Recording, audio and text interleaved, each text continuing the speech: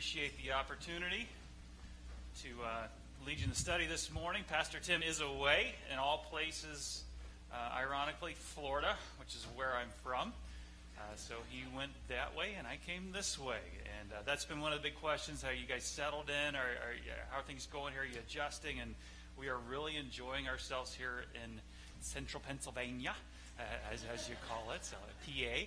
So we are really enjoying it. We are the people that walk down the uneven sidewalks and trip over it as we ooh and ah the different vegetation and the houses. And we're the ones that are also almost getting in wrecks because we're driving down the road going, oh, bunny rabbit. So that is us. We are those people. If you want to have a good time, come out some afternoon when we're walking around and watch us trip over the sidewalk. So as we go through town, so we are really enjoying it. We want to say, my family wants to extend a very special thank you to all of those that have helped us in so many ways. There's no way I can mention everyone, but you guys really welcomed us from the time that we got here when you unloaded and put our house together in, I believe, world record time. And then the ladies that came by and cleaned, and then for the first week we called our front door the Magic Door because people would show up and just drop off food. We're like, yay, we love you, Magic Door. So thank you so much for all the different things that you have done to welcome us and extend love and to us as a family. So go ahead and take your Bibles open to the book of Mark. If you're here visiting with us, thank you so much for being here. I hope you'll show up next week and hear Pastor Tim, get to meet him. You are definitely want to get to know him. He's a great pastor here at this church. I count it a joy to serve alongside him. But go to Mark chapter 5. We'll be in Mark chapter 5. And of course, just to reiterate some things that Pastor Tim has mentioned, the book of Mark talking about Jesus, the one who offers freedom. And of course, he's described Mark as kind of moving light and fast. He moves very quickly from situation to situation and doesn't use a lot of words, doesn't use a lot of things to describe what's going on, but he just kind of says, this is what Jesus is doing. And he shows us Jesus in action. He is concerned that his audience sees the hands of Jesus in ministry in the lives of other people. Very quickly, as a review in quick succession, we've seen in this chapter and in the end of the last chapter, we've seen several miracles happen. That the sea was calm. Jesus spoke those words, and everything went quiet and peaceful. Peace be still. We've seen the man that was possessed by a demon, or really a legion, potentially thousands of demons. We saw him healed and saw him in his right mind. We saw the woman with an incurable condition who just touched the hem of Jesus' garment, and immediately that problem that she had fought with for so many years was healed. And Mark is demonstrating to people, he's showing to people over and over again that, hey, there is this man Jesus, and he's different than you and me. He has power to do things that we couldn't even possibly think about doing it. I mean, wouldn't it be great to just go outside right now and say, clouds be gone, and move them away, and the sun come through, and it was a nice sunshiny day, and we didn't have to run to our cars afraid to get soaking wet. And ladies, the hair messed up that you spent so much time on this morning, and guys, there's no use, so whatever, we don't care. We just walk. It's rainy. Krista says, don't you want an umbrella? I'm like, nah, I'm good, just whatever. Wouldn't it be great to be able to just change that with our thoughts or with just a word? But no, we are not like that. We are limited. And Mark is showing us that there is something different about this man. Remember, Mark's writing this book, and he's putting these thoughts to paper, and he's wanting them to go out, most importantly, to show people that the Son of God has come. And he has come to bring us life. The Son of God has come, and he's come to die on the cross for us and to be able to restore that relationship that mankind has lost with God the Father. And that is his ultimate aim, to show us that Jesus, God's Son, is here. And secondarily, he can show us also through these different stories, we see not only is God's Son here, but there's a life that he has called us to live. And this is what that life looks like. And we're going to see that in the life of Jairus today.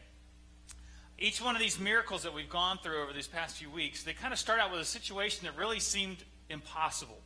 You're stuck in the middle of a storm. What can you do?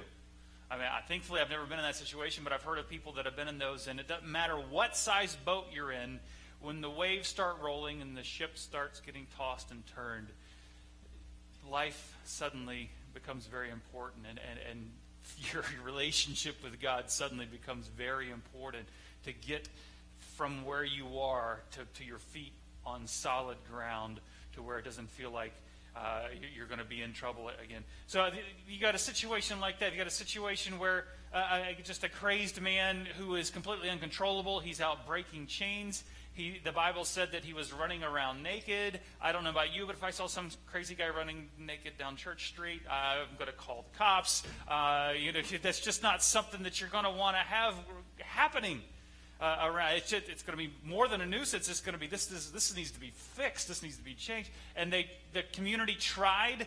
What can we do? They couldn't do anything. But Jesus' very presence calms the man, frees him from the demons that were controlling, and completely changes his life and turns him really into an evangelist to his family and to his community. The woman with the incurable disease, again, something that we may not run into ourselves, but it's something that maybe somebody has been dealing with and having a problem with. And when you're in a situation where even the doctors are going, we don't know what to do. That's so difficult. Again, an impossible situation, but just one touch. And Jesus changed her life, restored her, and made her life complete. And each one of these miracles also, they kind of get in situations to get closer and closer to home, to the people that he was talking to in their lives. You see, they lived near the Sea of Galilee, so maybe they had been stuck in a storm. Maybe someone could relate to that. But not everyone's going to be out on the Sea of Galilee. Not everyone is going to be dealing with a literal storm in their life. So maybe, the demon-possessed man. Now, that was more prevalent in this time, dealing with people that were possessed. And you'll see that in the Scriptures, through the Gospels. You're going to see that over and over again where Jesus heals these people. But it's still kind of a fringe thing. This guy was on the outskirts, not amongst your general population. And you see that Jesus heals him. And maybe you know of someone in the next town over that had a friend that knew something like that. So, again, a little more disconnected. A woman with the incurable disease, something more common, but still no one gets up in the morning and says, maybe today's the day I find out I have cancer, or maybe it's the day that I get up and I find out that I'm sick with something. And, we don't think that way. Now, these things do happen, and we deal with those that come along, and that's a little closer to home because I'm sure we all have family members that someone has dealt with something. And maybe there's people today that are sitting here that say, that's me. I'm dealing with something. I'm not sure how I'm going to get through it. So that gets a little bit closer to home. But this next miracle that Jesus works, it really, really hits close to home to the people that he was speaking with. We come to a situation that many that he's talking to could identify with, and that was the death of someone that was very close to them. You see, in the Roman Empire, many of the Roman subjects, in fact, it's thought that half of the Roman subjects died by the age of 5. Those that made it to age 10, about half of those would die before they made it to 50. So if you really think about it, if you're age 25 or older in this room, you were over the hill in this time period. You had made it much farther than many. And chances are, by the time you're 50, that was it. That's a short lifespan in our ideas of thinking of how lives are supposed to be lived and planned out, and work and retirement and all these different things that we want to do. But that was the reality that they lived in. And many times, the people that you were around, you knew someone or you dealt with it yourself, of a child that had died. And that's what we find in this situation here. We find that a father is dealing with a sickness with his child that's going to bring her to the doors of death. Death is a constant nagging reality that had left a brutal scar on many, if not most of the people in that crowd that were following Jesus that day. And in this situation, we find Jesus demonstrating his power and his position as God. And he also uses this tragic situation to show us what a life of faith looks like when it seems like there's no hope. Let's go to the Lord in prayer as we begin this morning. Father, I thank you for the day, the opportunity to speak your word to these people. And may what you want us to hear be clear. In Jesus' name we pray. Amen. In Mark chapter 5, verse number 21, it starts out with this. And when Jesus had crossed again in the boat to the other side, a great crowd gathered about him, and he was beside the sea. And there came one of the rulers of the synagogue. Now make a mental note of that phrase there. We're going to come back and talk about that later. One of the rulers of the synagogue, Jairus by name, and seeing him, he fell at his feet and implored him earnestly, saying, "My little daughter is at the point of death. Come and lay your hands on her so that she may be made well and live." And he went with him. And a great crowd followed him and thronged about him. And of course, we know, we saw last week, interjected into the story here, there is a woman who comes and interrupts, if you will, this journey of Jesus from where he is now to potentially healing this girl who is sick. And in verse number 35, we pick that back up. Of course, he heals this woman, and right in the middle of encouraging her and saying, "Daughter, your faith has made you you're well, go in peace and be healed of your disease." It says, while he was still speaking, verse 35, there came from the ruler's house some who said, "Your daughter is dead. Why trouble the teacher any further?" But overhearing what they said, Jesus said to the ruler of the synagogue, "Do not fear, only believe." And he allowed no one to follow him except Peter and James and John, the brother of James.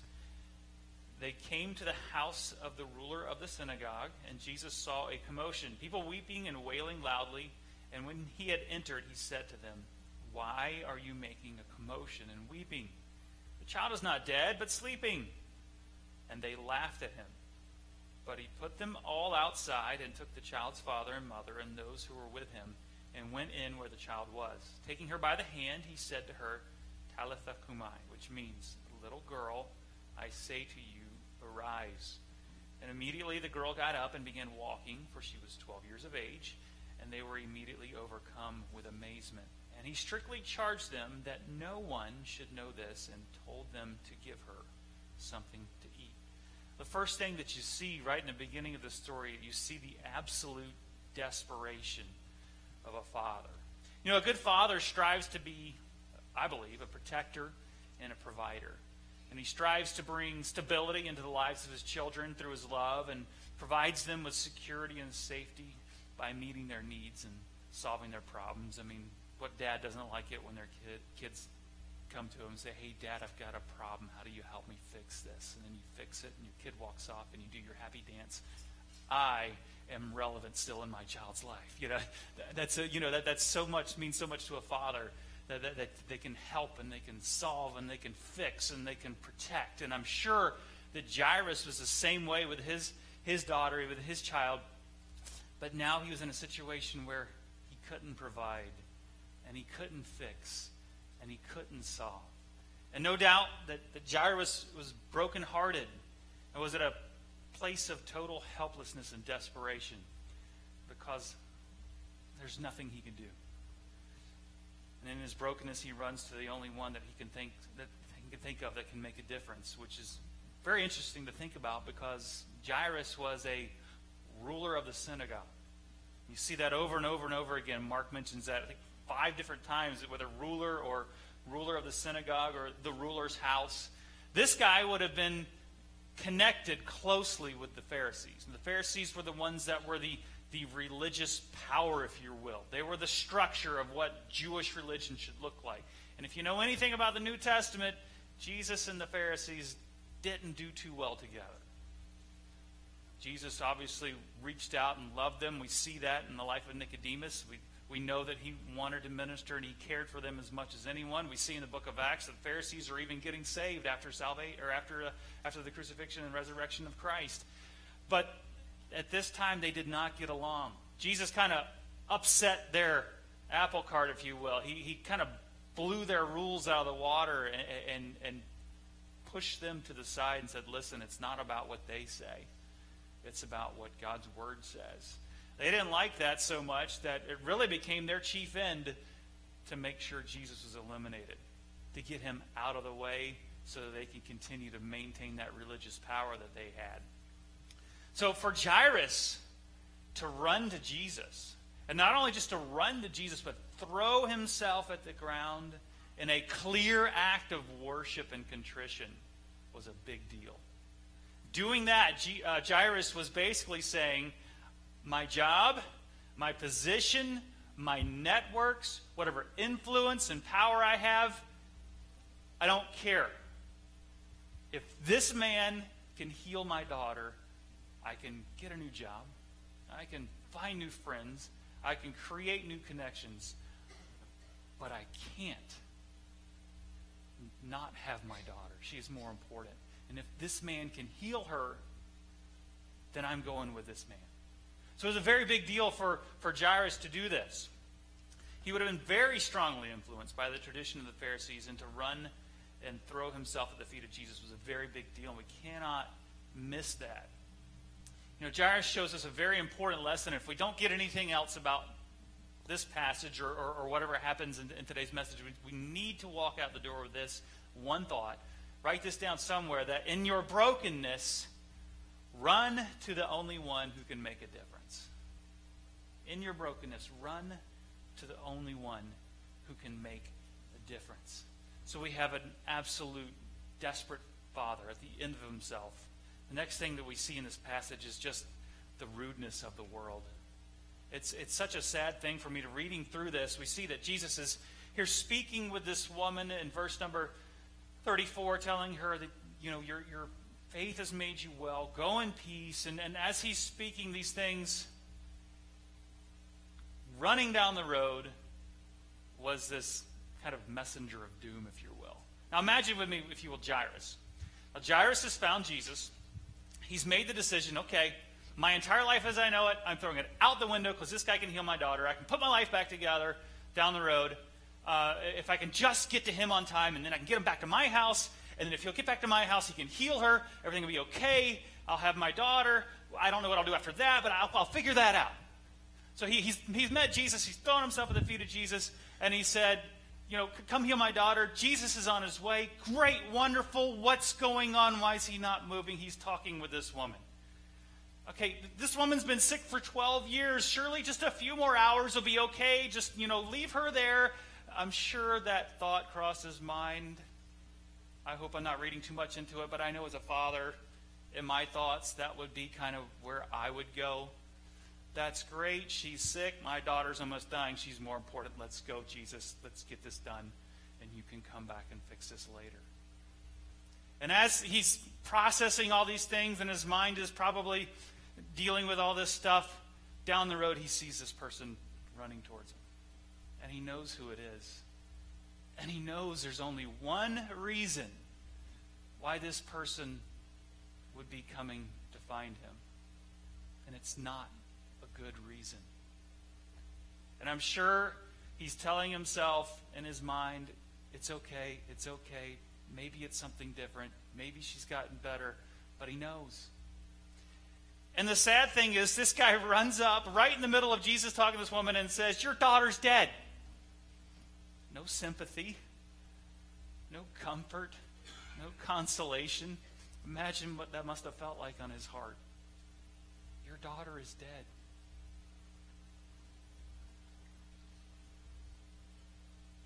What's interesting is, as soon as this happens, I can imagine Jesus dealing with this woman. It says that he overheard what was said, and I can just see him turning, looking at Jairus, and Jairus, who's probably everything that he can do just to stay upright on his feet. Jesus looks at him in the eye and says, do not fear, only believe. Look at the compassion of our Savior in those words. We have the rudeness of the world.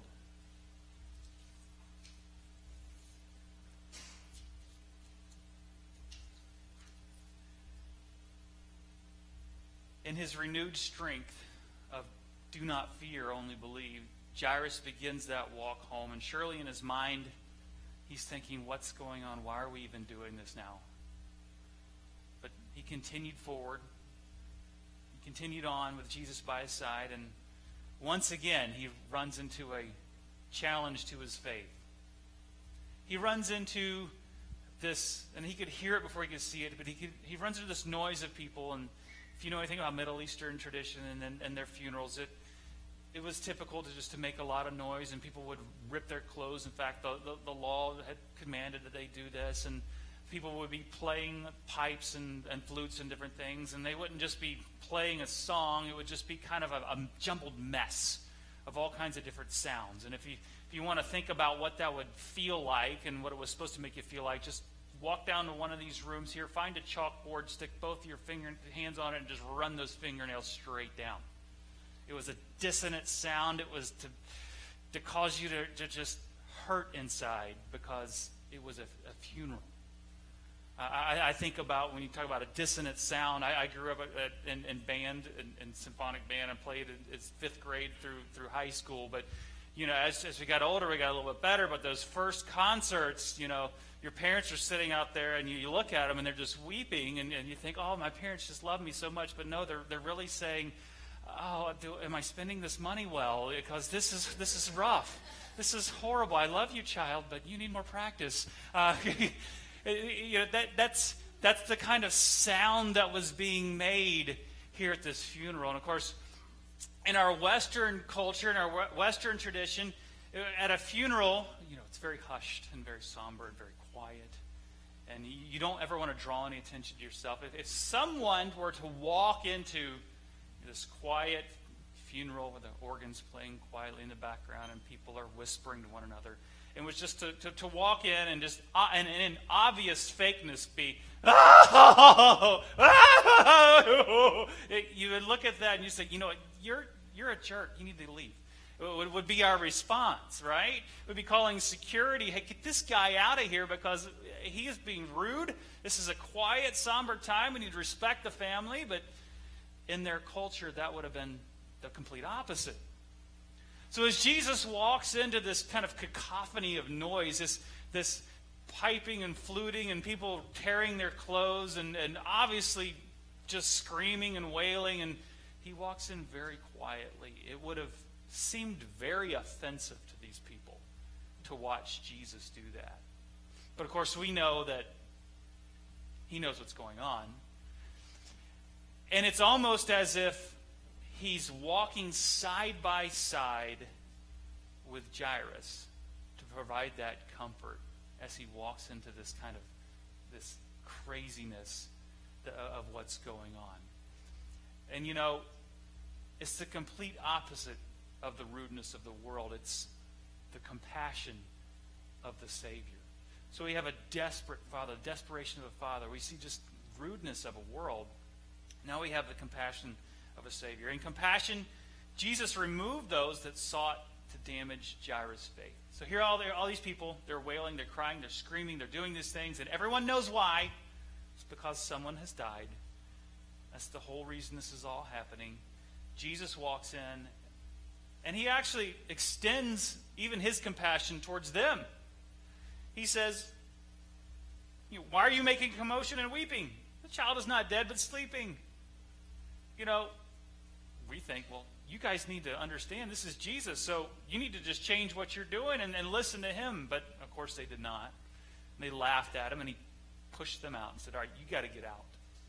So he compassionately walks with Jairus. He compassionately even reaches out to those people that are weeping and wailing and then trying to damage Jairus' faith.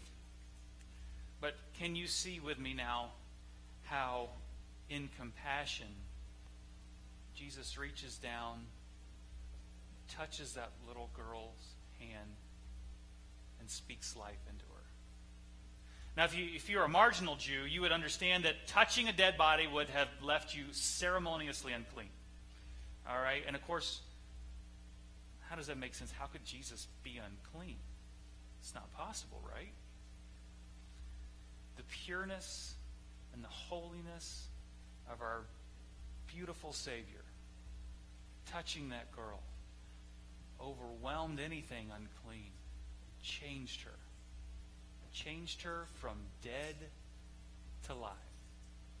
What a beautiful picture it is of what he does for us. And it's amazing to me because she's not just alive and waking up slowly and, oh, I hurt, or oh, I need. It says she got up and she started to walk around. She didn't need therapy. She didn't need to recover. There was no recuperation. She was alive, as if nothing had ever happened. I could imagine a new sound echoing from the bedchamber. It has moved now from the horrible sound of death to the rejoicing that there is life. Most importantly, not only was there life for this little girl, but I believe that there was eternal life in the souls of those three people who had been visited by Jesus. Because no doubt that when they saw what Jesus did, they didn't see him as just a man. They saw him as their Savior. So what do we take away from today? Well, number one, most important thing that you can take away from today, and I hope you'll write this down, keep this somewhere, keep this close to your heart. In your brokenness, run to the only one who can make a difference. You know, the world will provide you with no comfort in your pain. They will give you no sympathy for your sorrow and no celebration for your faith. We're not going to drive out the road here, and the people of Castanea and Lock Haven aren't going to applaud us for, hey, they went to church. Good job, guys. You guys are great. You know, some of them are looking at us like, what in the world are you doing? Beautiful rainy day to sleep in? I mean, that was my first thought when I got up this morning. It's like, okay, sleep in. Nope, can't. I got to get going. What we do, the world doesn't understand. It doesn't make sense to them. And they're not going to celebrate for us. You know, just as the people in this story laughed at Jesus, they're going to laugh at us for living our life in obedience to God's word. You're taking time off of work to go to Guatemala for what? Well, why are you doing that? You're giving money from your paycheck so that this church can build a building? Why would you do that? You're helping support somebody that's across the world, and what do? They tell people about Jesus? Why are you doing? It doesn't make sense to the world. They're not going to celebrate that for us. But in the midst of all this, in the midst of our struggles, when it feels like we're swimming upstream and doesn't make sense, and things are coming at us that are bombarding our faith to make us stop, there's Jesus coming alongside of us right when we need it, saying, don't fear, keep going. There he is, removing those obstacles from us to get those things out of the way so we'll continue to move forward and please him. Ultimately, in this story, we see that Jesus came to give life. And that life that he came to give is far beyond just the short years that we live here on this earth. And while we're thankful for those and we want to use those for his honor and glory, ultimately, as we said before, Mark wrote this book to show everyone that this man is different. This man is the Son of God. And he's going to go and die on a cross for you. And he's going to pay for your sin. And if you'll just accept that he is God, that he loves you, he will change your life and he will bring you eternal life. If you haven't done that yet, I hope you'll talk with someone today. Speak with me or find one of the elders, one of the deacons, and say, listen, I need Jesus. We'll be glad to show you who that is today. And if you're in the middle of something, if you're in a storm, or you've got something that you're dealing with and you don't know why you're dealing with it, or you need healing, or whatever it may be, run to the only one who can make a difference. He may not get there when you think he needs to get there, but when he shows up, he will make a difference. Let's pray. Father, we thank you for your word. We thank you for what we can learn from it. And we thank you that everything points directly to you and to what you did for us on the cross. Bless us now as we go out. Help us to share your love with others as we work and do the different things that we do this week. In Jesus' name we pray.